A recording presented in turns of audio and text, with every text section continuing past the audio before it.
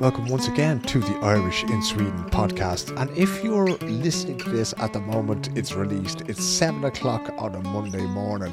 I always try to drop these at the very, very start of the week. And I always think of Kevin Carroll when I'm doing it. Kevin living over in the south side of town there, works as a carpenter, out in his little white van.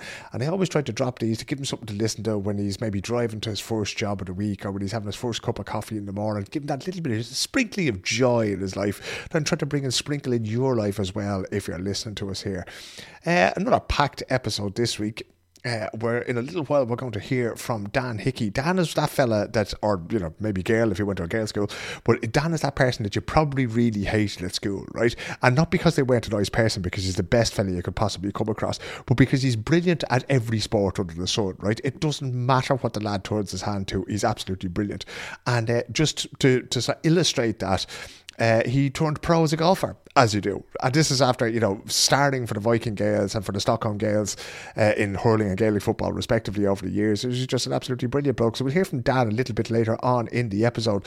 But this week, we're going to kick off with a little bit of music. And Brian O'Connor is back. Well, not that Brian ever went away, of course. Brian O'Connor is well known to many of us. You will have seen him playing the Irish bars the length and breadth of Scandinavia over the years. But you'll often see him playing solo, just him and his acoustic guitar, and an absolutely endless list of songs, both by others and by himself. But recently on Facebook I saw that he's involved with a band called Armadillo King, and he has strapped on his electric guitar for the first time in many, many years, and it's absolutely brilliant. So here's a little taste of what Armadillo King do. This is a track called Ghost Town, and after that we'll hear from Brian O'Connor and from Henning from the band about what they're up to.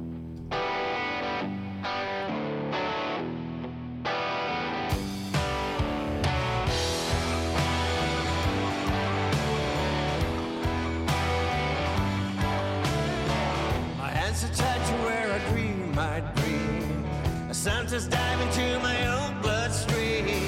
All of the roads that I've been traveling down, I found a beauty in an old ghost town, in an old ghost town, in an old ghost town, in an old ghost town, in an old ghost town. On the line now from Me Shopping, at least I think it's Me Shopping, is I'm going to call him a veteran of the music business, which is the nicest way I can find to say that he's as old as the hills by now. Brian O'Connor, how are you keeping?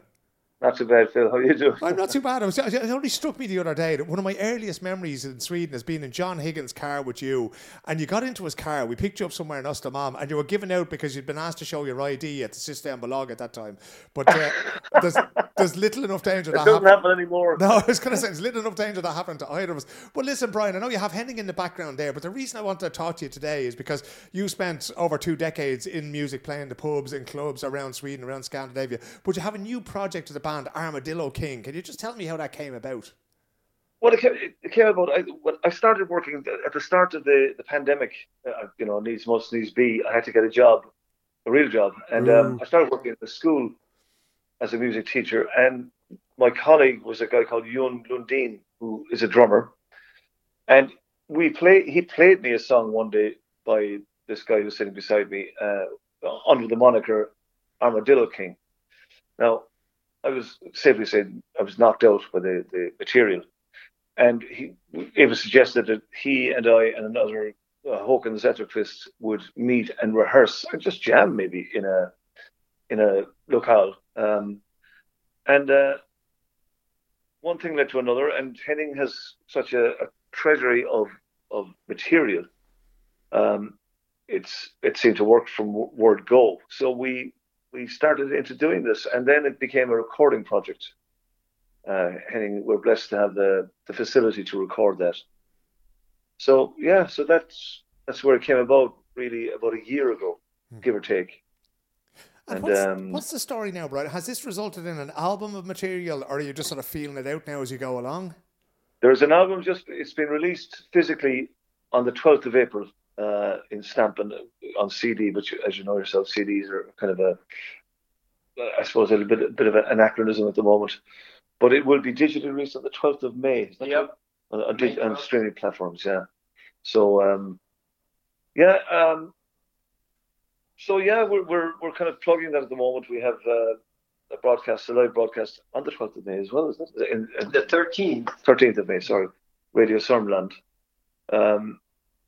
so yeah, so we're plugging that as much as we can. Yeah, so it's most interesting to get involved with, after all these years, as you say. I can imagine. Henning, Brian is well known among the Irish community here in Sweden as one of the most talented and nicest guys, but we don't often see the guitar hero side of him. Why did you choose to let him loose on Armadillo King with his electric guitar? Well, he was enthusiastic about my songs, and I kind of figured you should keep a guy like that. They're hard to find. And his guitar skills, I guess they have developed in some way. We've gotten familiar to each other, and I think you feel a bit more freedom now maybe than you did before, and you've been a crucial part in shaping the sound of the album, I would say. Is he a bit of a diva to work with? Not at all. He's quite the opposite, I would say. Are you working as a teacher there as well, Henning? Are you? No, I'm not. I'm actually well. I've been a teacher once in my life, and I've also been a web developer, and now I'm working as an IT manager. So I work with computers and phones and all that stuff that we use every day. What did you think the first time you met Brian? Because did you meet in a sort of a rehearsal room the first time, or did you meet for a cup of coffee first? How did this partnership begin? No, we met at the rehearsal place. I don't think it's around anymore. They closed. They closed it, unfortunately. Yeah. But we met and we rehearsed. I think one, maybe two songs. Yeah. And we kind of got along good. Which is a very important part, I would say, that you're a nice guy and you're kind of funny to hang around with. I don't like my sister Belaget and Nostra Mom. I can imagine the size of your head now and all the nice things inside of it. Yeah. Go out the door. Kenny, could I just ask you, because I'll get back to Brian now in a second, but he put up the links to a couple of YouTube clips, and I'd encourage everybody listening to have a listen to them. It's a very sort of unique sound, right? But there's a lot of I hear a lot of different influences in them. I'm not going to tell you what I think they are. What kind of thing influences you when you sit down to write a song? That's an interesting question. Of course, I'm very influenced by guys like Bob Dylan, Tom Petty, and David Bowie, who I've listened to for a very long time. So you kind of, when you think about the songwriting that those guys come up with, you kind of put the bar quite high. It can almost seem like a very tough mission to write a song when you listen to Bob Dylan or Petty or Bowie. But at the same time, I've been doing this for quite some time. I've been writing in my native language, Swedish, for quite some time, and I've also been writing in English. And I find that writing in English is actually easier for me than being interviewed in English, I would say, because I have more time to formulate what I'm about to say, and the words that I come up with sometimes inspire a melody of some sort. I kind of see it like a picture, different colors, and the words kind of leads me on to a mood, and the mood leads me on to chords, and well, that's kind of like it. Do you have different themes in Swedish songs and English songs, Henning?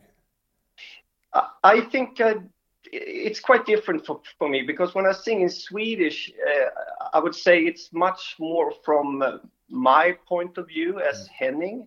When I sing in English, I kind of easier adopt to the alter ego that I kind of have in my head, who is kind of a loner, a guy kind of cowboy-ish like. The High Plains Drifter of the Clint Eastwood films, that kind of thing. Yeah, kind of like that.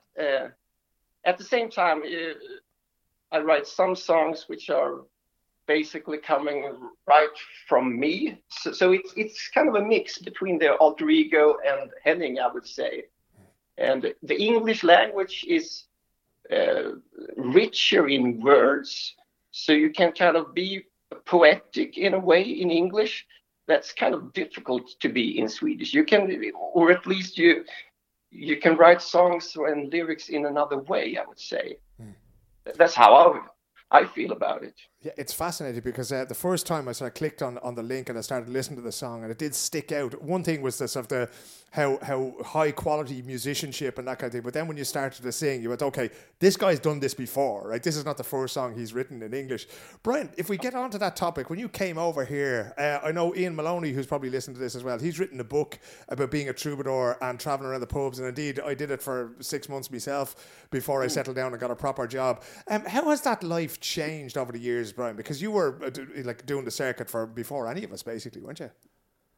I came in April of 1995 with the O'Malleys. Peter Donnelly was the lead singer, or he is still the lead singer of the O'Malleys. And he had secured a couple of tours here via John Higgins, Blackwater Music. So like we kept house change. There was it was a more a group format back then. There was a lot of troubadours as well, of course, like yourself. But we were touring in a group format. That kind of scaled down. I eventually played with a band called The Stand, which were a Canadian band, Dale Forte and The Stand. And then with Pat Hayes from Cry Before Dawn, who eventually went back to Ireland and reformed Cry Before Dawn. Actually, Cry Before Dawn at one point rehearsed here. I was rehearsing with them on guitar with Pat. Was that Pat who played the accordion, was that? No, Pat Hayes, the drummer with Cry Before Dawn. Oh, sorry, the drummer. Yeah, sorry, that's him. Yeah, and Brendan Wade. So there was a tour organised, but it just didn't happen at the time. Anyway, that's neither here nor there. So gradually, over a period of time, I played with Frank Mulcahy. If you remember Frank, the accordion player with Driot. Yes. And Tom Mulcahy for a while, and then we had our own band going, Theatre Club, with Lockie and with Brian Friel and with Neil Graham. That was going for 10 years, I think. Yeah. And I think like in Sweden, the Lilla Lördag thing Wednesday has changed. That's kind of non-existent. It is in some kind of small towns, maybe like Nyköping or Näverkvarn or Oxelösund or whatever. But in the big cities, it's not really there anymore. So that kind of the taste has changed, and the novelty of the Irish. And Phil, when I came here first, I'd never played an Irish song in my life. I was playing country music. Yeah. So mostly. So adapt and survive was the name of the game. Yeah. Did you play a lot of Irish music back at that time? Like, because we've all had that. Can you play Whiskey in the Yard? We've all had that 20 times in one night. Did you do a lot of that? None. I played at the time. I played absolutely none. I'd never played an Irish song in my life. As a country, Waylon Jennings, John Prine, whatever, that was my thing. And I played with a band, and then I played with Darren Cash for a long time as a two-piece. So lately it's been troubadour. I think it must be the economic, the pandemic really kind of put the nail on the head with that one. And the money wasn't there to pay. And various side projects, then playing guitar with Claire Cunningham and with Darren Cash, as I say, Todd, and now with Henning, with Armadillo King. So that makes life a lot more interesting, and you get older too, Yeah, well, I think everybody sort of settled down. You moved to Nyköping. Jeez, a good few years ago since you left Stockholm now, was it? I did, yeah. About 12 years ago, maybe longer, yeah. Good luck. Because I noticed a sort of a change at one point around you, Brian. I think you were playing the Liffey or somewhere one night, and we were having a conversation while you were on the stage about Steve Earle. And I thought, right, he's going to play some really well-known Steve Earle song now, just because we've talked about it. You went, I'll play one of those. You played a Steve Earle song I'd never even heard of that night. And I don't think I've heard it to this day. Because that was sort of your first love, was that kind of Americana, country music. Yeah, it would have been. Yeah, I would have played with Joe Brown back in the day. Joe in Limerick, who is still a local legend in Limerick.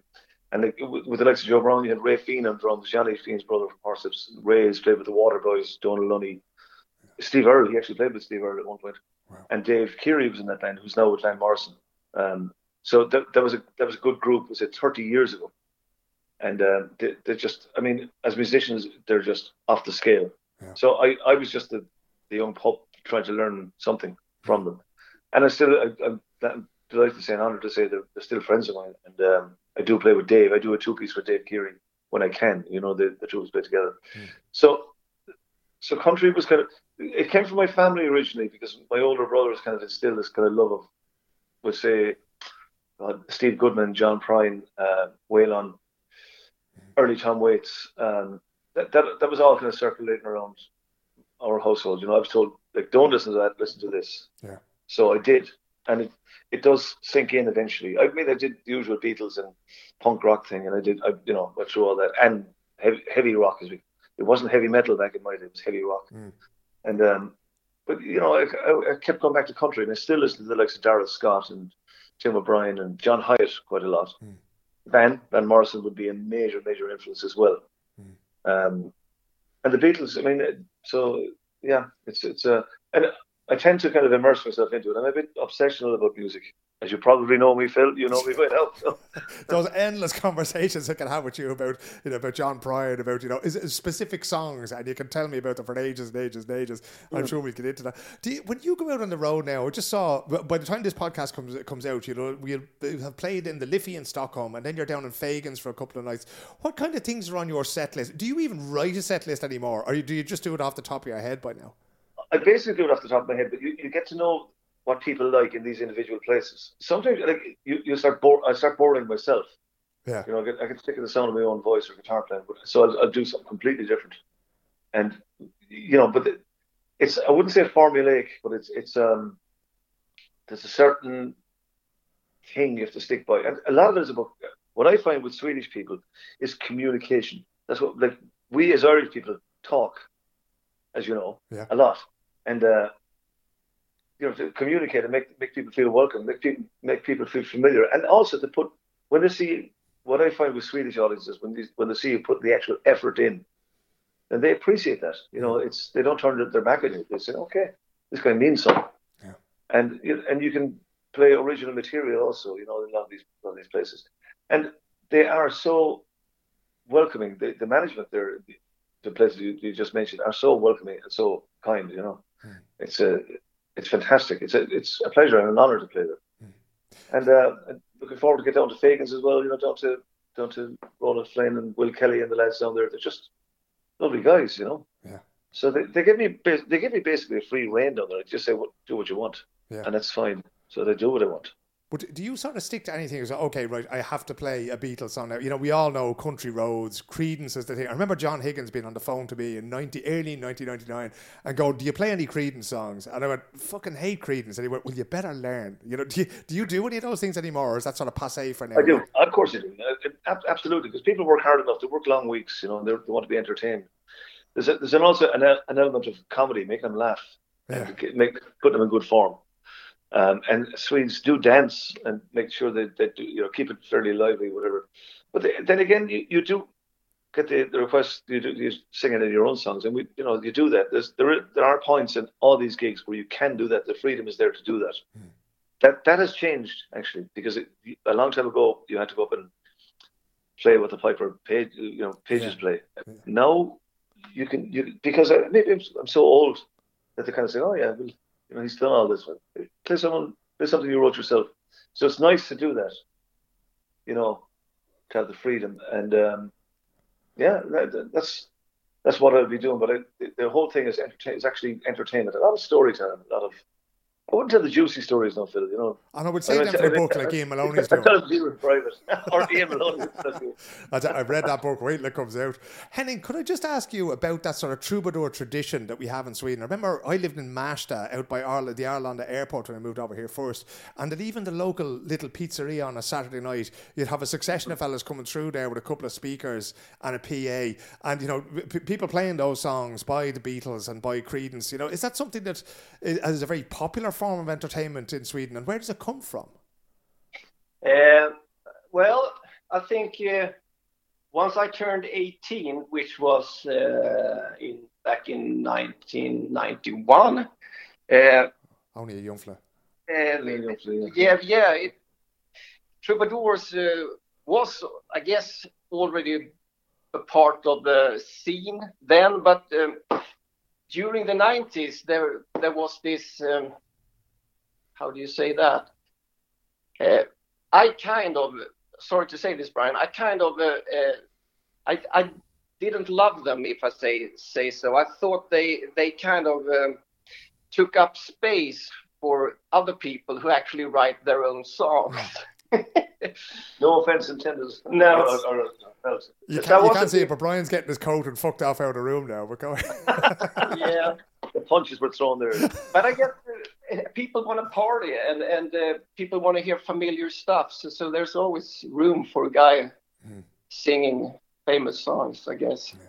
I suppose that's always been the great debate, though, hasn't it? Like, you know, people who write original songs like yourself and like Armadillo King, and then, you know, who are trying to do something and create art. And then there's other people who are sort of trying to entertain. And I think the great Irish fiddle player, Martin Hayes, he did that. He went around the Irish pubs like we did, Brian, and, you know, playing the fastest reels he possibly could. And then he realised, hang on a second, this is not for me. Henning, do you have any relationship to Irish music? I mean, it's not obvious from the songs that I've heard of yours that you've written that there's any relationship, but did you have any Irish artists that appeal to you in particular? Of course, there's always U2, and I listened to Hot House Flowers actually it was way back. I bought the album, I think it's called Home. Yep, magnificent. Back in 1990, 1991. So and their hit song Don't Go, it appealed quickly to me. Of course, Sinead O'Connor. Yeah. So lots of good music. Yeah, actually, out of Ireland. I got the very sad news yesterday that Leo Barnes, the saxophone player in the Hot House Flowers, had just passed away, which is very unfortunate. I just commiserated with Fake there last night, you know. Yeah. Magnificent. Yeah, I heard. Magnificent. And then the saxophone was such a driving part of Don't Go, of everything that the Flowers were doing at that time, and a very unusual instrument as well. And of course, the voice of Sinead O'Connor. Was Irish music, you know, when you think of Irish music, Henning, are they the artists you think of? Because unfortunately, there's a later generation than you that sort of, you know, links us to the likes of Westlife and Boyzone, which none of us want to be associated with. Well, actually, for me, I think it's bands like U2, Hot House Flowers, Sinead O'Connor. They kind of symbolizes Irish music to me. I didn't even know Boyzone was Irish. We could be thankful for small mercies. I know, yeah. Yeah, I kept that quiet. And of course, there's always the little whistle. What's that called? The tin whistle, yeah. Yeah, that's kind of, when you say Irish music, I guess that's the first thing I think about. Yeah, the whistle, yeah. Is the drinking culture a big part of that as well? Now, you two were never really that associated with hard drinking or Sinead either, but did all that go hand in hand for you? You said you turned 18 in 1991, so the pub culture, Fagans and the Dubliner, and that might have been one part of it, and the music the other, or are the two sort of separated now? Yeah, in a way, I guess. Always, I would actually like to spend the night listening to you and your repertoire. Yeah, I think I would like that, because in Sweden during the 90s there was like every troubadour sang the same songs, and I believe that you have a different set list. I just couldn't sing the same songs. I just wasn't able to do it. But what I would do is I just like the songs I like. You know, sometimes I did a song recently in Norway where a song I liked, and you could hear the splash as it went over their heads. You know, it was one of those ones.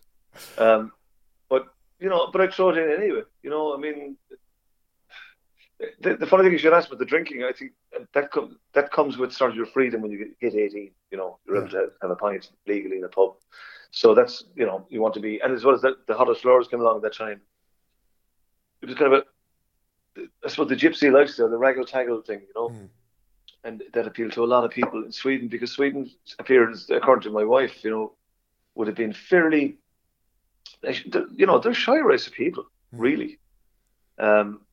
So that kind of, you know, laughing and jumping around at us for no apparent reason, as we do, you know, that appeals to people. I think they, you know, as someone said, I think they all think we're mad.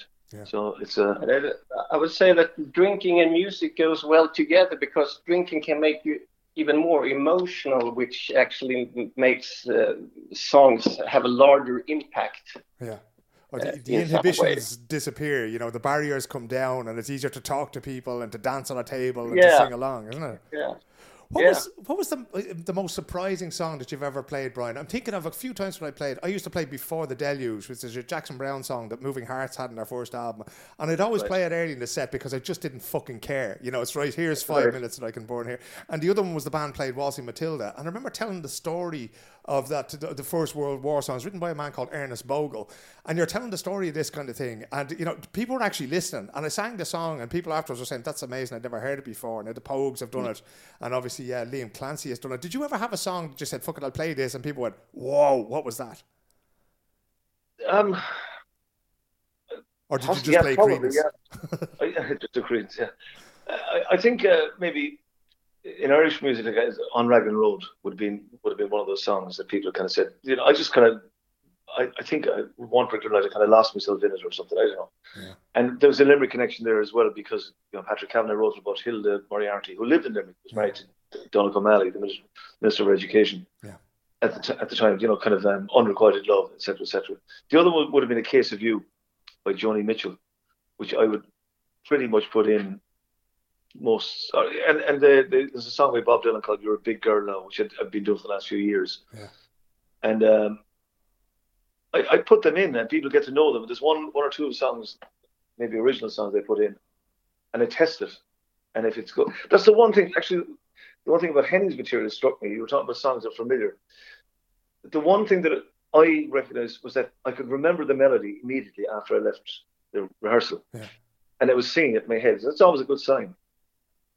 You know that's a good sign. Yeah, that it's not only is it original, but it's also melodic. So I'll be sending you on a couple of more tracks, and you can judge for yourself. You know, I must send you on a CD as well. Yeah. I mean, that's the amazing thing about it. Like a good song sometimes feels familiar, even though you've never heard it before. And like I say, it sets its hooks in you, and you're kind of stuck, you know. And that's the marvelous thing that I noticed about Henning's songs. When as I said, the moment I clicked play on the first video that you put out on Facebook, when I learned about Armadillo King, I just had that. Yeah, this is familiar, but it's really, really new. You know. Again, if we could just go over it, so the streaming, it's going to start streaming on. Was it May the 12th? It'll be available for streaming. That's right. On May 12th, it will be available on Spotify and Apple Music and other services. Yes. Cool. And on May 13th, you're going to do something with Radio Sörmland there, Sveriges Radio. Is that correct? Yep. We can play. I think it will be 3 songs live in the studio. So there's no room for error. No pressure, lads. No pressure. And we never make mistakes. Where can people keep up with what Armadillo King are doing? Is it just to add Brian as a friend, Brian O'Connor as a friend on Facebook, or do you have any pages or social media out there? We do. We have, of course, we always have armadilloking.com, which is our website. And then we have a Facebook page, which it's a good way to communicate and reach people who you otherwise wouldn't reach, I guess. Yep. So Facebook and Instagram, a little bit Instagram, but we don't have many followers there. But that's where all the young people are, lads. They're telling me it's vital. It's vital. We have to be on the gram. I have it and I can't drive it. I think I put the batteries in the wrong way around in the Instagram. You know? Just one final question, lads, and thank you so much for taking the time to talk to me today. Brian, you've been on the road for over 20 years. Where does this end, my friend? Are you just going to keep going until the day before they put you in that box? I thought it ended 2 years ago. I said, oh, Jesus. Never ends. It never ends. There's always one more gig. Yeah. I didn't know where I was going to go back then. 2 years ago, I said, oh, my God, this is it, you know.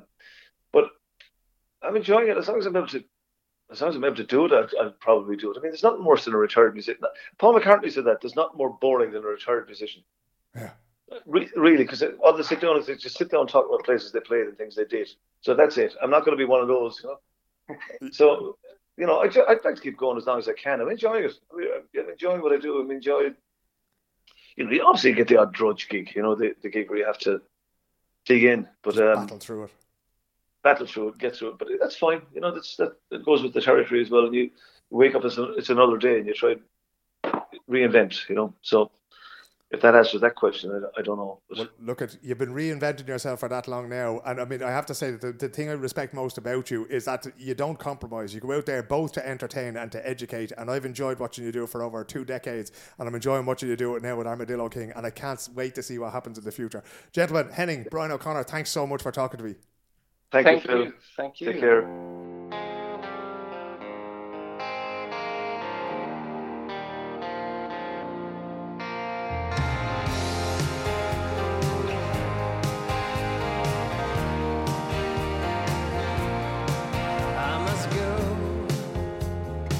So I don't hurt you anymore. I can't rest away the things I've done before. When you sleep, I see the scars upon your face. Oh, I don't know, I can't remember, but I guess I'm the bad. Am I the nightmares in your head? It's for you and the things I never said. I must go.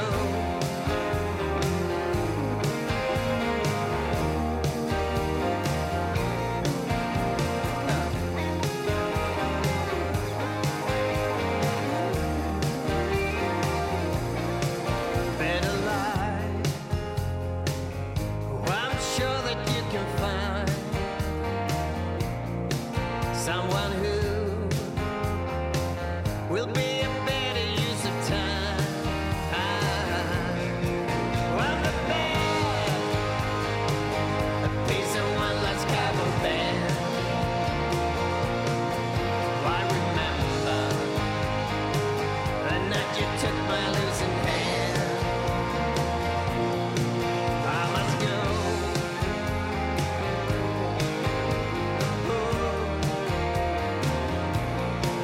I must go. Yeah. One piece of one bad man, yeah. One piece of one fast hand. One piece of one bad man, yeah. One piece of one hot land.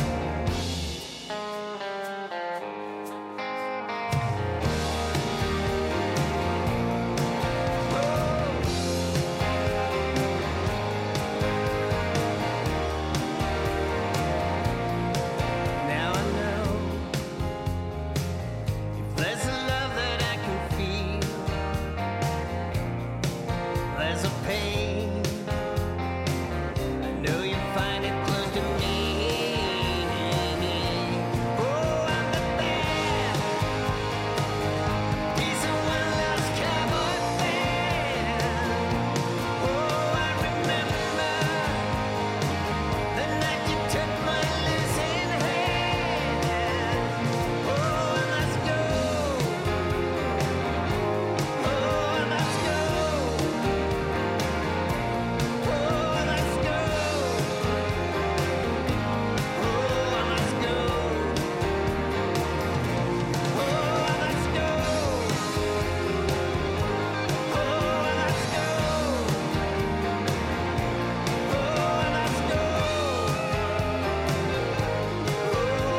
go.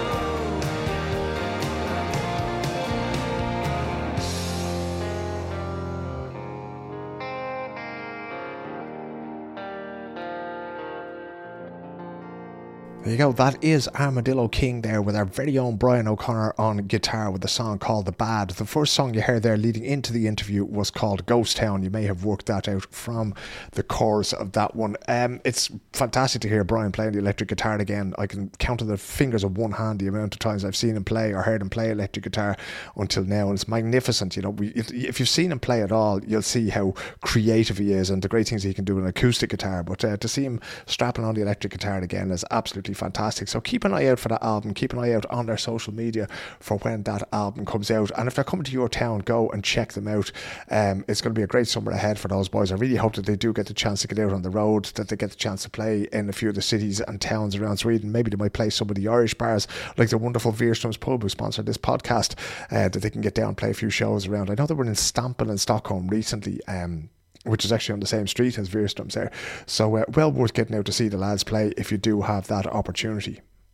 Remember, this is a listener-supported podcast, so if you'd like to contribute, and I would strongly encourage you to do so, you can do so in a number of different ways. The best way for me would be to go to patreon.com/Arrowman in Stockholm and become a monthly patron. That way I can sort of calculate every month. I know every month that there's a certain amount of money coming in that makes it worth my while doing these podcasts. The sponsorship from Wirströms is great, but the more we can get in, the more these podcasts I can bring in, and they seem to be getting longer and longer and longer. So, and I want to spend the time, and I want to produce the absolute best quality thing that I can for you every week. So if you can help me, that would be fantastic. Patreon.com/Arrowman in Stockholm. If you just like a specific episode of that, you want to switch a few bob to the show, you can do so on 123-2424-166. 123-2424-166. Advertising and sponsorship, irishinswedenpodcast@gmail.com, or hit me up on social media. And again, a huge thanks to Wirströms and to Martin there, who have been supportive of this podcast from day one. They've just been magnificent about the whole thing, and it's great to have them on board. But the more the merrier. The more people we can get on board, the more podcasts we can do, the longer we can keep this thing going on. Now, before I forget, I got a message the other day from Noel Sheehy on Facebook, and he wanted to draw attention to an event being organised by Max Ortiz. You will remember a few weeks ago we had Max on the podcast talking about Gaelgori Satsulen, which is the Irish Speakers in Sweden group. He has a group of I think there's about 80 people in it there on Facebook, and it takes place here in Stockholm. If you want to start one in Luleå or in Gävle or in Örebro or wherever you are, get in touch with Max. I'm sure Max will be happy to help you. And basically they get together and they speak Irish. They have any sort of, it doesn't matter if you've a couple of fuckle, just a few words to begin with, or if you're fluent. Actually, if you're fluent, it'd probably be very helpful if you can show up.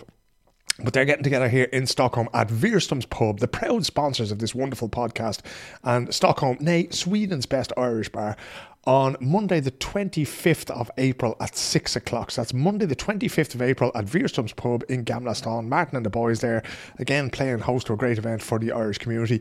And directly afterwards, I believe, there's going to be some live traditional Irish music there. So there's going to be a session in Wirströms at, I think it's 7 o'clock that usually starts. But anyway, there'll be about an hour of chat in the Irish language before then. So I'd well suggest that you get along. And you know what? I might actually have to make it in myself. I've a thing usually on Monday afternoons. I'm busy until about 5:30 in the suburbs, but I'll have to try to get into that because the combination of the language and the music both at once, Jesus, it's hard to beat it. So if you can get in there, look them up on Facebook. So it's, let me see now, I'll just see if I get it right. Gaelgori Satsulen. So you'll find them on Facebook there. Again, if I'm smart enough now and I can remember it, I'll stick the link in the show notes there. Join the group, get in touch, either set one up where you are or come to the one in Stockholm, and you'll see Noel Sheehy there, and you'll see me there, and you'll see plenty of other people. Le cúpla focal Oscailga a kind a coup. So the other morning I went out to pay Dan Hickey a visit, and he's living out in Backaby now with the wonderful Busra, who's been knocking around for many years. I haven't seen her in a while actually, but she wasn't there now because Dan was sitting working from home. Dan, as I mentioned earlier in the podcast, is just a brilliant fella, fantastic, really, really gifted sportsman, the kind of guy who turns his hand to anything and just turns out to be brilliant at it. And he's put himself into the cutthroat business of becoming a professional golfer here in Sweden, right? Not enough for Dan just to turn up and do the odd scramble with the boys on Sunday morning. No. He's going right to the very top. So, given the time of the year that's in it, the golf courses are opening up. And I know, despite the fact that I'm not a big fan of the sport myself, mostly because I'm shite at it, right? But I decided that there's plenty of you out there listening who would like to hear about Dan's story and maybe get a few tips off him. Maybe improve the old swing yourself. Knock a couple of shots off the handicap before the summer. So here he is from County Tipperary, a fine footballer, a fine hurler, but most of all a professional golfer. This is Dan Hickey.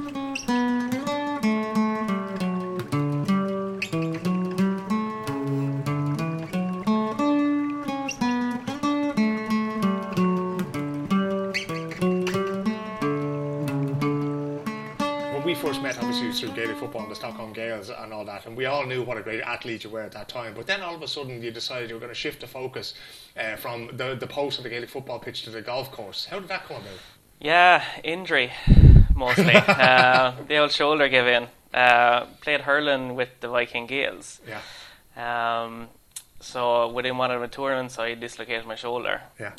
And that's what started it off. And played GA, went back playing football again, and then the same thing happened. So it was like, it was either do an operation and wait 2 or 3 years and recover, or just call it days and go back to the golf instead, where less injury. So is this official now? You've retired from Gaelic Games now. This is the official retirement announcement. As an Irishman, you can never say never, you know. The club may come calling at some point. Yeah, there might be a comeback somewhere in the future, but now the golf is taking off, and so we've got sponsorship and everything. So it's, it's had to give it a good go, see how it pans out. How did you get started with golf? Did you play golf back in Ireland? I did. My grandfather got me into it years ago, when I was about 10 years of age.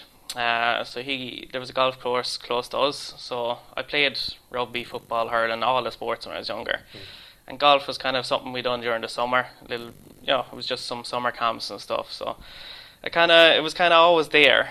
And then when I actually got an injury when I was younger, had a heart problem when I was 18. So I couldn't play any sports for 2 years. So I went back to golf. Was the only thing I could play. I couldn't exert myself. Yeah.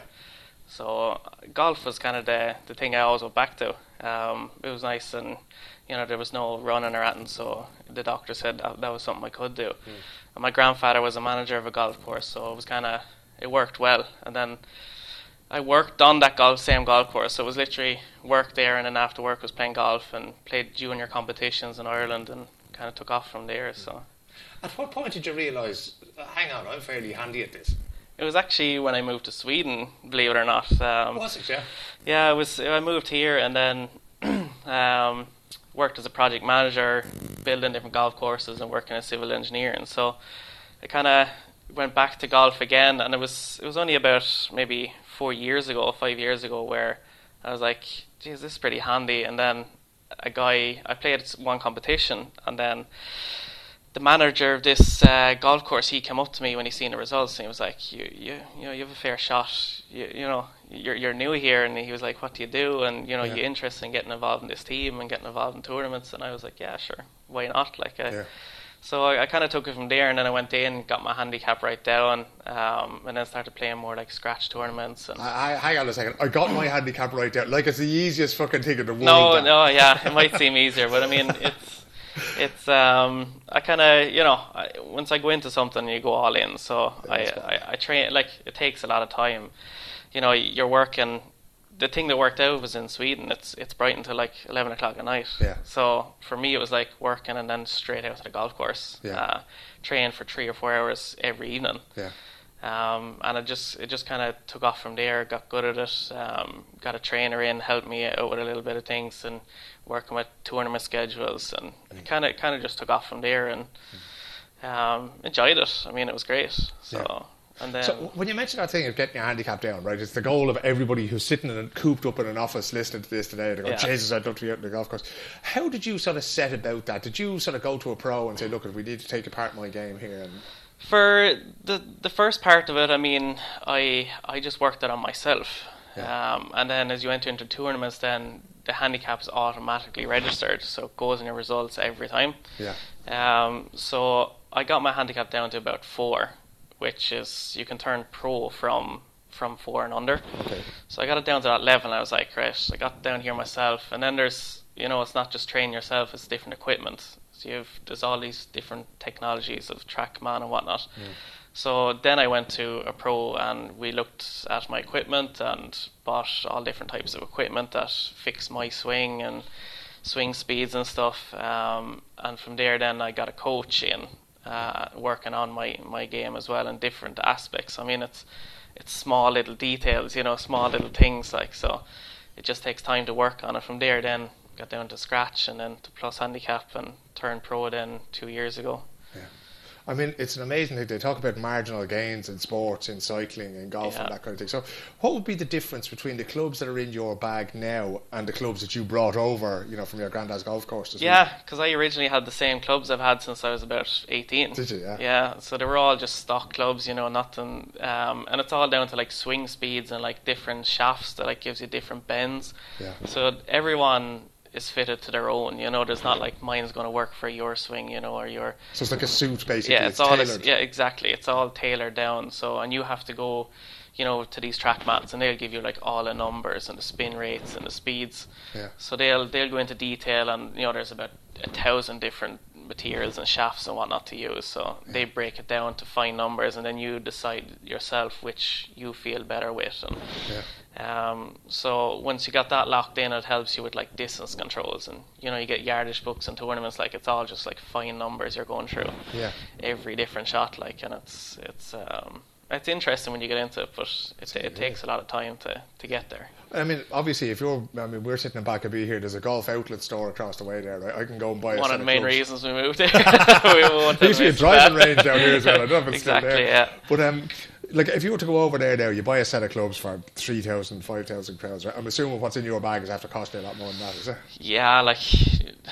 Okay, for those of you listening now, Dan's eyes are watering as I asked him that question. Yeah, I don't know how much I can say now before I get in trouble. But is Buster listening to this podcast? Yeah, I hope not. So, but it does. It costs a few quid to get these things. It does. Like, just a driver could cost 10,000 kroner. Jesus.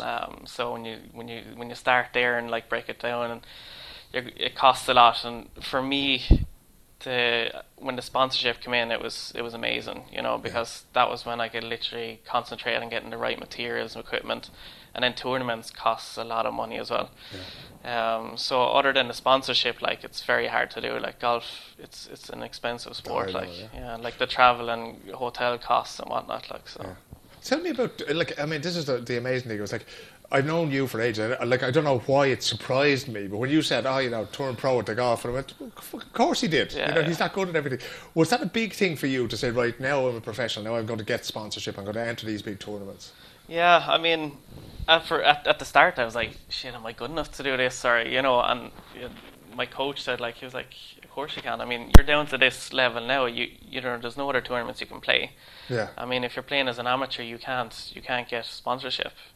They changed that rule, I think, last year, where college people who go to golf colleges can take a certain amount of sponsorship. But before you couldn't do that. So in order for me to play these tournaments, I had to turn pro, and I was in the category to turn pro. So so I made the big leap and said, look, we'll try it for a year and see how it goes. And I mean, it worked out. I placed in a couple of good positions, and sponsors were happy, so they kept going for the next year. And the main thing is to keep them happy as well, so they can, they have to get value for money. They have to get value for money as well, yeah. And it's very hard when you're starting off the first couple of years. There's a lot of pressure to deliver and stuff. But these two sponsorships were very happy and just saying, look, we'll sponsor you. We just want to get our name out there, and they didn't ask for too much. Who are the companies that sponsor you at the moment? So one of them was Road Rental. So I work in civil engineering as well, so they knew me, and we played a couple of golf company events. So I came in and played a couple of company events for them. Beat the lard of everybody. Yeah, so they set up a company tournament, and I played for them and stuff. So and another one was Vesta Group as well. So it was within the civil engineering industry that they got to know me, realised that I play golf in sponsorship level, and they came to me then and offered sponsorship. So it was. What do they get for their money, Dan? Do you just sort of grip and grin with the managing director kind of thing, or do you do other stuff for them? Golf is pretty good. I mean, for the industry I was in, because a lot of companies set up like events every year for their clients and stuff, and a lot of it's done in golf courses. Yeah. So for them to have like a pro involved who's also in the industry and understand what they do and stuff was, they could take clients out to me, and I could give them help with like training and stuff, and help them with training and stuff on golf courses, and it just kind of brings together a little group for them, and off the work site, to bring them in, and they could have lunch and conferences, and then I could do an out and day with them. So it's pretty much just helping them with client base. Yeah. The pro tournaments here in Sweden, are they the usual 4 days, Thursday to Sunday kind of thing? First 2 days are qualifying? In Sweden it's 3 days. Okay. Yeah. So normal in European tournaments and PGA it's 4 days. Well, 5 days they do like a a pro-am is what's called. Yeah. So they'll bring in like people, like what I did, for example. They'll bring in their companies, their sponsorships, and they'll get to play with the pros on the day before. And then the tournament starts from Thursday to Sunday. So here it's Friday to Sunday instead. And you tip away there with them, and I'll go out the day before and I'll be practicing there, and then they'll set up a pro-am as well, maybe on the Thursday here in Sweden. So they get to play with members and other companies that sponsor the events. So where's the cut then? Because usually in the European Tour, the PGA, the cut is you play Thursday, you play Friday, and then sort of half the field gets told to fuck off home, exactly, and the rest goes on. Does the cut come on a Friday evening then in Sweden? Yeah, the cut comes after one day, so you've 1 day to deliver pretty much. That must be huge pressure, though. It's massive pressure. And it's small marginals. Like it could be 1 or 2 shots. It's all based on the average score between one day. But I mean, it's tough because you're up against. For me, I'm up against golfers that they're full time in university in America. Yeah. So they come back here and play these summer tournaments, and then they go back to America and they can train with pros all year round. 8 hours a day in Florida. Exactly, and I have to train like indoors here, indoors all winter. On your own. But they're out playing courses and have coaches full time, and they're getting a full year round experience. So they're coming here in top form, where I'm coming out from playing indoor golf, and it's kind of just getting back to bases again and getting everything logged in. Like so, it's tough the first couple of tournaments. So in the next week, next upcoming weeks now, the tournaments will be kicking off again. So. How do you handle that mentally? Because, like, say you go out, bogey the second hole, and they go, shite, and you're still like 16 holes to play. Like, is it very difficult to put that behind you then? It's very difficult. That was one of the main things when I started off in the pro. Was getting the nerves and like the mental side of the golf. With dealing with that in tournaments. As you said, you could go out and you could bogey the first couple of holes, and then guys will just switch off, or they'll deviate from their game plan. Yeah. And it's very tough. Like, and I've seen guys crumble under the pressure. Yeah. My coach helped me a lot with that. It was in saying, the mistakes come. You just learn to deal with them, move on, stick to your game plan, just take it like one shot at a time, one hole at a time. So if that mistake is done, leave it. Continue on, keep the grind going, forget about it. It's one of those things, like, I mean, Niall Scullion will tell you that, like, I don't like golf at the moment, right? And it's mostly because, and I have to admit this publicly, I'm terrible at it, because I just don't have that ability. Like, one bad shot won't just ruin the round, ruins my day, Yeah. So when you find yourself, I mean, the other side of that then is, can you get very sort of, very high as well if, you're 3-4 under coming to the 16th? Like, is there a risk then that you can lose or run yourself? There is. I mean, it's all, that's in every tournament. It's something you learn to deal with as you go on, because you could be standing on a very tough, 17 or 18th hole where there's water left and right, and you're like, what to do now? Yeah. Your hands are shaking. You're like, I'm leading. You see the leaderboard, and you're like, shit, the first time I'm leading. Yeah. So it's just dealing with that, and a coach helps you a lot with that, as if to say, right, don't take the risk. You can take a smaller club, find an area where you're happy hitting to and you're comfortable, and just get yourself off the tee. So you take the risks. It's taking the risks out of it.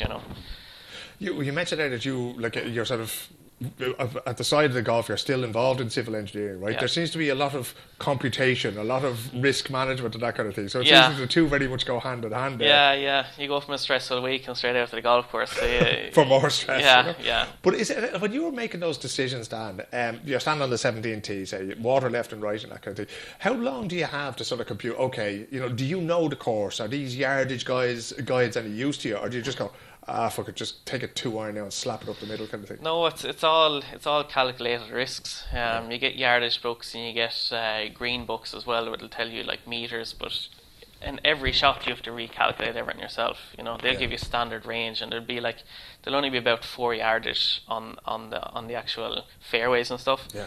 So you have to recalculate every shot yourself. I mean, what you gotta hit and stuff. Yeah. So you have to know every club, what it does, how hard you hit it. You'll have about 3 or 4 different shots with every club. So like a full shot, a half shot, 3/4 shots, and then you take wind and everything else into example. And so there's a lot of calculations in every shot, like so. Because we hear about what's your man's name, Bryson DeChambeau, these guys who are able to hit the ball half a mile kind of thing. Yeah. But that's not really what the game is about. It's more about making shots. Isn't Exactly, and it's all about playing your game. Yeah. You can't, you'll come up against guys that can hit it long, they'll be bombing it, and you'll be like, shit, I want to do the same. But the thing is just to stick to your own game. I mean, Bryson is one example. I mean, he went away and trained a lot and worked with speed control, but at the end of the day, he's maybe won 1 or 2 tournaments in the last 2 years. Yeah. So it's not optimal to just chase, hitting it long, bombing every shot, like. So you get the guys that still hit at the standard charges and are still winning, So. Yeah. When you look at your own performances in tournaments and where you are in the pro rankings now, because now you can play in all the pro tournaments pretty much in Sweden, right? Yeah. So the next step up then, would that be the European Tour? There's 2 stages under the European Tour. They're all pretty well. I mean, you could live full time off it if you get to European stages. It's a big if, isn't it? Yeah, I mean, it's even the Swedish tournament is it's very hard to make it there. You have to be winning a lot to make it a full time thing. Yeah. And you have a couple of different tournaments in Spain and stuff that I've entered 2 or 3 of them already. And that gets you kicked off. You have to get your ranks up, and if you win a tournament, that'll give you a wild card into like the under tour of Challenge Tour. Yeah. And if you get into the Challenge Tour and you create a certain ranking in there and win maybe one tournament, then you'll get a wild card to the European Tour. Yeah. And then you're in the big boy stage. So I'd imagine there's an awful lot of golfers who'd be vying for these wild cards. it's amazing, like to get to that stage. Yeah. It takes a lot of commitment, a lot of money, a lot of travel. Yeah. These boys are traveling from, they could be in Spain one week and then they're going to, they could be going to a total different country the next. So they're flying every week. You're finishing a Sunday.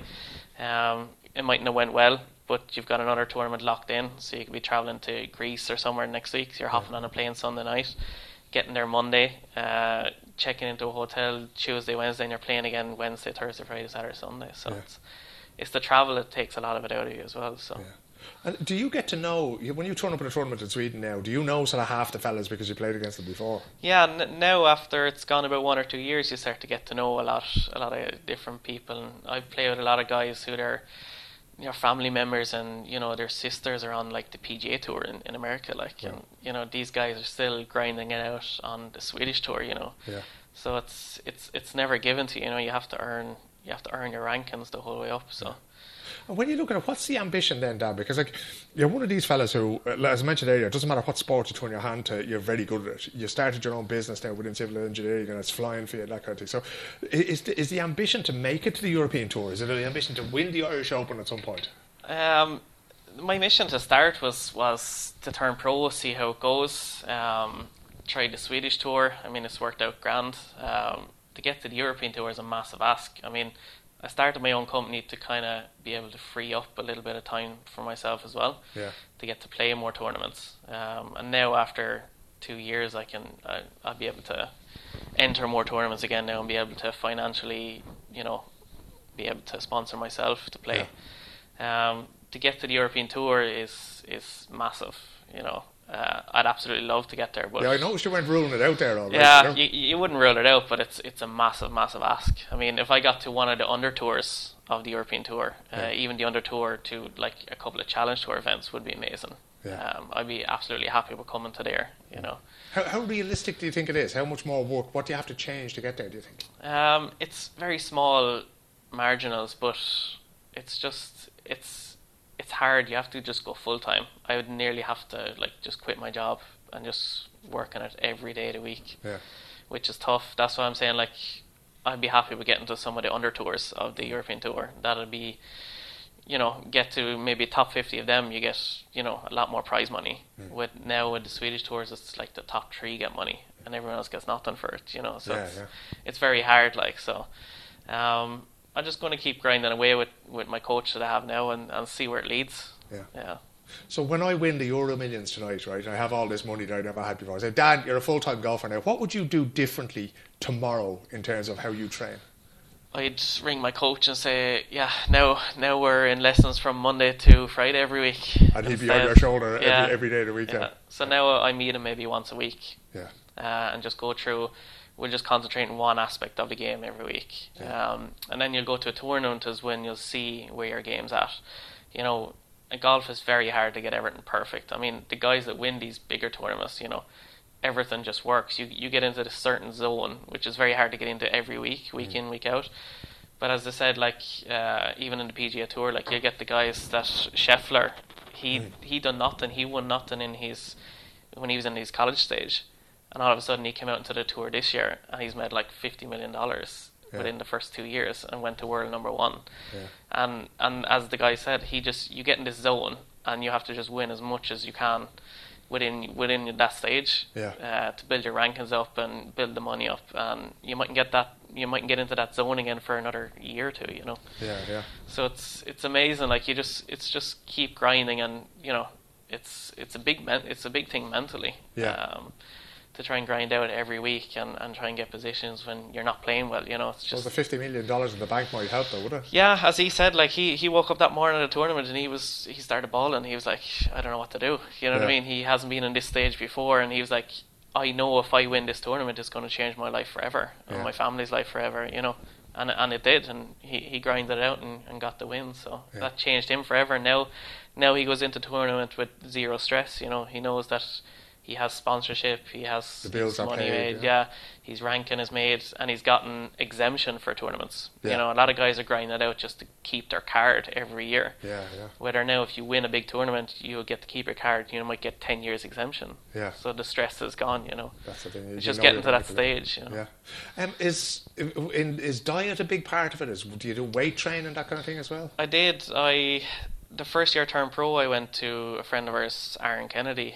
He helped me out massively, because you know, before I never thought about it. You know, with working with your weights and flexibility in your body, that's a big, that's a massive hinder in your body. You know, if I had back problems the first year I was playing, because you could be carrying bags. The COVID came in, so you weren't allowed to have any caddies. So you're carrying yourself for 4 hours around. It takes it out of your body massively. So I went in and got Aaron as PT, and we worked a couple of months with the body, and that helped massively. And then you have to bring your diet in as well. You have to try and eat the right foods to keep you fueled. You know, you're playing 4 hours, but you're playing 3 or 4 days a week. Day after day. So, and especially in Sweden, it could be 28 degrees. You have to keep hydrated and everything. You have to eat at the right times to keep that energy flow going. Otherwise, you could be coming to your final holes and you could be just mentally and physically drained. You know, it's hard to grind it out. What do you eat during the round? Do you bring some bananas with you? Yeah, so healthy foods is very hard. It's just. You can be eating, hot dogs and stuff as a standard there, but now I'm eating protein bars, bananas, nuts, keep you fueled running around. You can't just have an energy drink either. You give yourself too much energy, you get that extra push. You're going to be pushing clubs too much, and the distance won't add up. So you have to keep yourself calm without getting yourself too much caffeinated as well. So so it's hard to so protein shakes and bananas and nuts and stuff is what you'd eat during around. What kind of shot gives you the most satisfaction? Right, we have the putting mat here in the hall, which is, let me see, about 2.5 meters long. Would you prefer to sort of hole a 70-foot putt, or prefer to knock a drive 300 meters? People think, a lot of people concentrate on like drive and bang one down, but I mean, if you can't put yourself close, or can't, finish a putt for a birdie or an eagle, they're the ones that count. So for me, like, putting is a major thing. Sinking a putt for 2 or 3 meters for a birdie or an eagle, or even getting it in for a par, that gives me the motivation to continue on. But you could go out there and you could drive well and put it on the green, and then you could like 3-putt, and that mentally, like you're like I'm doing everything right to the green. That dampens your confidence. Especially in tournament wise. So for me, like putting and short game is massive. Now, again, there's going to be fellas hanging on your every word here. I think we know their names, the Don Currys and Niall Scullions in this world, right? What are the most common mistakes that amateur golfers make when they're out there? Is it, like, my common mistake was always just trying to burst the ball with the driver or with a 3-wood or something like that? A lot of amateurs just make mistakes by, not knowing their own game. A lot of people go out there with a slice and they're trying to fix their slice or, their hooks on the course. For me, when I go out to a course, I know what's working, and even something that's not working, I learn how to play with that on the course. Yeah. You can't go out there and change that in the middle of a game. Yeah. So if you go out there with a slice, and I've met a lot of guys, and I've even teached a lot of guys, that who have this, and I'm like, you just talk them through it. It's like, right, you have a slice, where are you aiming? They're still trying to hit it straight, but 9 times out of 10, you have to learn to play with this in the course. So aim to where your slice is, rather than trying to push or trying to fix something on a course. It just doesn't work. So if you have a ball, you hit the ball and it goes from left to right, you say, okay, aim for the left, so that at least when it fucking lands, it'll be in the middle. Just play what you have. Don't try and fix it. You know you've had it for a while. You know. Stop trying to fix it on the course. Just play what you have that day, Without getting too technical, what is it that causes that? Is it where the feet are placed? Is it the speed of the club? It's down to about 3 different things. It's mainly down to people coming over the ball, so coming outward in at the last second, and that could be down to your grip, your stance, and how your club is as well. The actual settings on your club. Yeah. Could be. And would you know, if I was to stand out in your balcony now and swing a club, would you go, right, I see what's going wrong there straight away? Yeah. You would? Yeah. How embarrassing would that be for me? No, I mean, it's everywhere. I'm not perfect myself. I get a lot of things I have to fix during the year as well. I could get that into my game as well, and it's very hard to fix stuff yourself. I could go out there knowing what's wrong the whole time, but you have to video yourself. But it's always best to go to a pro and just ask him. He'll know within the first 5 or 10 minutes what's wrong with you. So when your coach looks at you, when you send him a video, or when he meets you and you go to the driving range or go out on the course together, is it difficult for you to take that sort of, even if it's constructive criticism, if he comes and says, okay, Dan, there's 5 different things that are wrong here, do you go, fuck it, I may as well give up, kind of thing? No, I love it. I mean, do you do? Yeah, I mean, I want them to criticize me. I want to know what I'm doing wrong. And as he said, and when we go out, we work on one thing at a time. There could be 5 things wrong, but you're not going to fix all them 5 things, because you've got to hit a shot. You can't be thinking of these 5 things. Yeah. You got to fix one thing at a time. When that gets better, you work on to the next thing. So it's a process the whole time. And when I train guys myself and give guys tips, it's like, I could tell you 10 different things, but you can't think of all. You just have to work on one thing, and then we'll come back when this is right. We'll work on the next thing. So it's amazing, the parallels, because Mark O'Sullivan, who works as a youth development coach or a soccer coach at AIK, we talk about these things all the time, and regardless of the sport, it's how you learn these things. And I recognise that from the jiu-jitsu club up the road here that I go to. So I can tell you what other things, it's not going to make any difference to you, because you're not going to be able to do them, and you're probably not even going to understand it. And I say that with the greatest will in the world. It's just, you'll get there eventually, but there's no point in trying to do that now. Exactly. But if you had a simple tip then, that's the sort of the long game, is building it. Okay, if you hook or slice, build that into your game. On the greens, Dan, how technical is putting, right? Because I remember there was an Irish golfer called Philip Walton who was on the green when Europe won the Ryder Cup.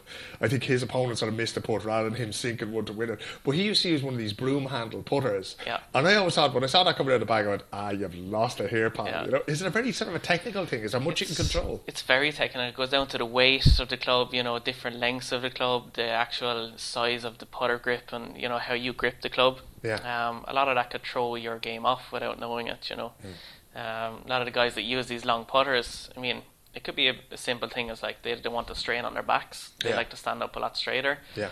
A lot of people, might have glasses problem with, seeing the ball. Yeah. And they might want a putter that's shorter down. So they can concentrate on one point. So there's a lot of small technical things that factor in that stage. So if I were to go to Barkerby Golf Outlet or whatever the hell it's called over there, is there a way of sorting out these things without spending millions, or do I need to go to Dan and pay him several €100 an hour to get an analysis of my game? Yeah, I mean, if you ask a lot of amateurs, they'll go into Dormy and stuff and look at a putter and they're like, yeah, that looks amazing. They'll go on the look of it, and they might hit a couple of putts on the indoor green there and then just buy it. But I mean, a lot of these places do a custom fitting, which is included in the price that a lot of people don't take into consideration. You could go Dorm, you might do it just for putting, but there's a lot of different pros out there that they'll say, no, we'll do a custom fitting and we'll find the right putter for you, and it'll be included in the charge. So it's worth actually having that conversation with them, it's worth getting that custom fitting done. It might cost like 500 crowns extra, But I mean, it's 500 crowns, but you're getting the right equipment instead of buying a load of different putters and this is not working and trying to sell it again. And, it'll save you a lot of time and energy and money in the end up. It reminds me of that old joke about going to the golf pro and, taking a few swings. He says, what can you do? He says, well, if I were you, I'd cut a few inches off each of your golf clubs. And he says, well, why would you do that? Well, that make me better. He said, no, but it'll make it easier to fit them in the bin. Yeah. Because you're going nowhere kind of thing, But so there is like those sort of simple things. And one sort of last question. Do you enjoy golf now, Dan? Because it seems to me that, whole heap of pressure, money, there's a certain amount of ambition there, there's places you want to go with that. When you were standing there at a golf course in the summer in Sweden, do you enjoy the game? I do, and that's something I worked on with my coach as well. He's like, you're playing a 4-hour round. He was like, you have to enjoy it. He's like, when you hit that shot, just disconnect. Golf course is amazing. You're getting out in great weather. You're out in the nature. You're doing 10, 11 kilometers walk. You get great scenery. I mean, it's amazing. When you go out and play at tournaments and you're like, I'd rather do this than sitting in an office 8 hours a day, You're out in the nature, the sun is shining. I mean, there's worse places to be, Yeah, the bunker. Yeah. You're on the beach, you think about it that way. Exactly, yeah. Well, the water is usually close by as well. Well, the best of luck at the season that's coming, Dan, and we'll check back in with you at some point during the season to see how it's going for you. But for now, 4. Cheers, Phil. There's a story about you in Sweden that Yeah, there's the Scandinavian Masters plays a place called Barsebäck in the south of Sweden, and I woke up one morning with a tea time after lunch, but I woke up in Copenhagen, which, and this is the reason I always have at least $600 in my wallet, because it cost me $600 in a cab to get back to Sweden, and there was a ferry involved. Now, I woke up that morning and wearing one sock, and there was a half smoked cigar in the bed, and I've never smoked. The only way it could have been more eerie would have been if there had been $100 extra in my wallet. Well, thank goodness there wasn't. Yeah. But you don't remember getting on a ferry at all? I got on. Well, no, I don't remember getting on the ferry to get there. I remember going back. I was panic-stricken. Yeah. There you go, the great Irish golfer and raconteur David Feherty speaking to Jimmy Fallon, I think it was. Jeez, I met Feherty about 30 years ago. He was always a hilarious man altogether, and I think he probably made more money doing TV in America than he ever did playing golf, but a wonderful guy, and has since given up the drink. But I think, when he was telling that story of going out somewhere in southern Sweden and waking up in Copenhagen, there's probably 1 or 2 lads listening now might have done that in the past, but we'll say nothing. That's it for this week. Jesus, I'll tell you, it's getting longer and longer as the week goes on. 1 hour, 11 minutes and 47 seconds as I'm talking to you right here. But Asha, that's the way. If you're talking to interesting people, you don't want to be cutting them off now, do you? I hope you've enjoyed it. The one last little bit of sports news that we have this week. The Stockholm Gales soccer team got their league campaign underway this weekend. Didn't get off to a great start. Suffered a bit of a defeat there on Friday night in their first away game of the season. But that's grand. We'll sort those things out as we go along. And we'll be hearing more from the lads, of course, throughout the season.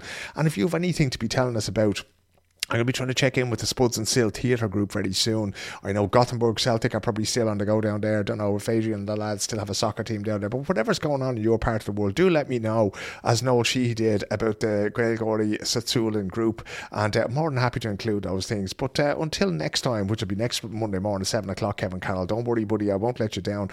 Take care of yourselves, take care of one another, and I'll be talking to you again very, very soon indeed.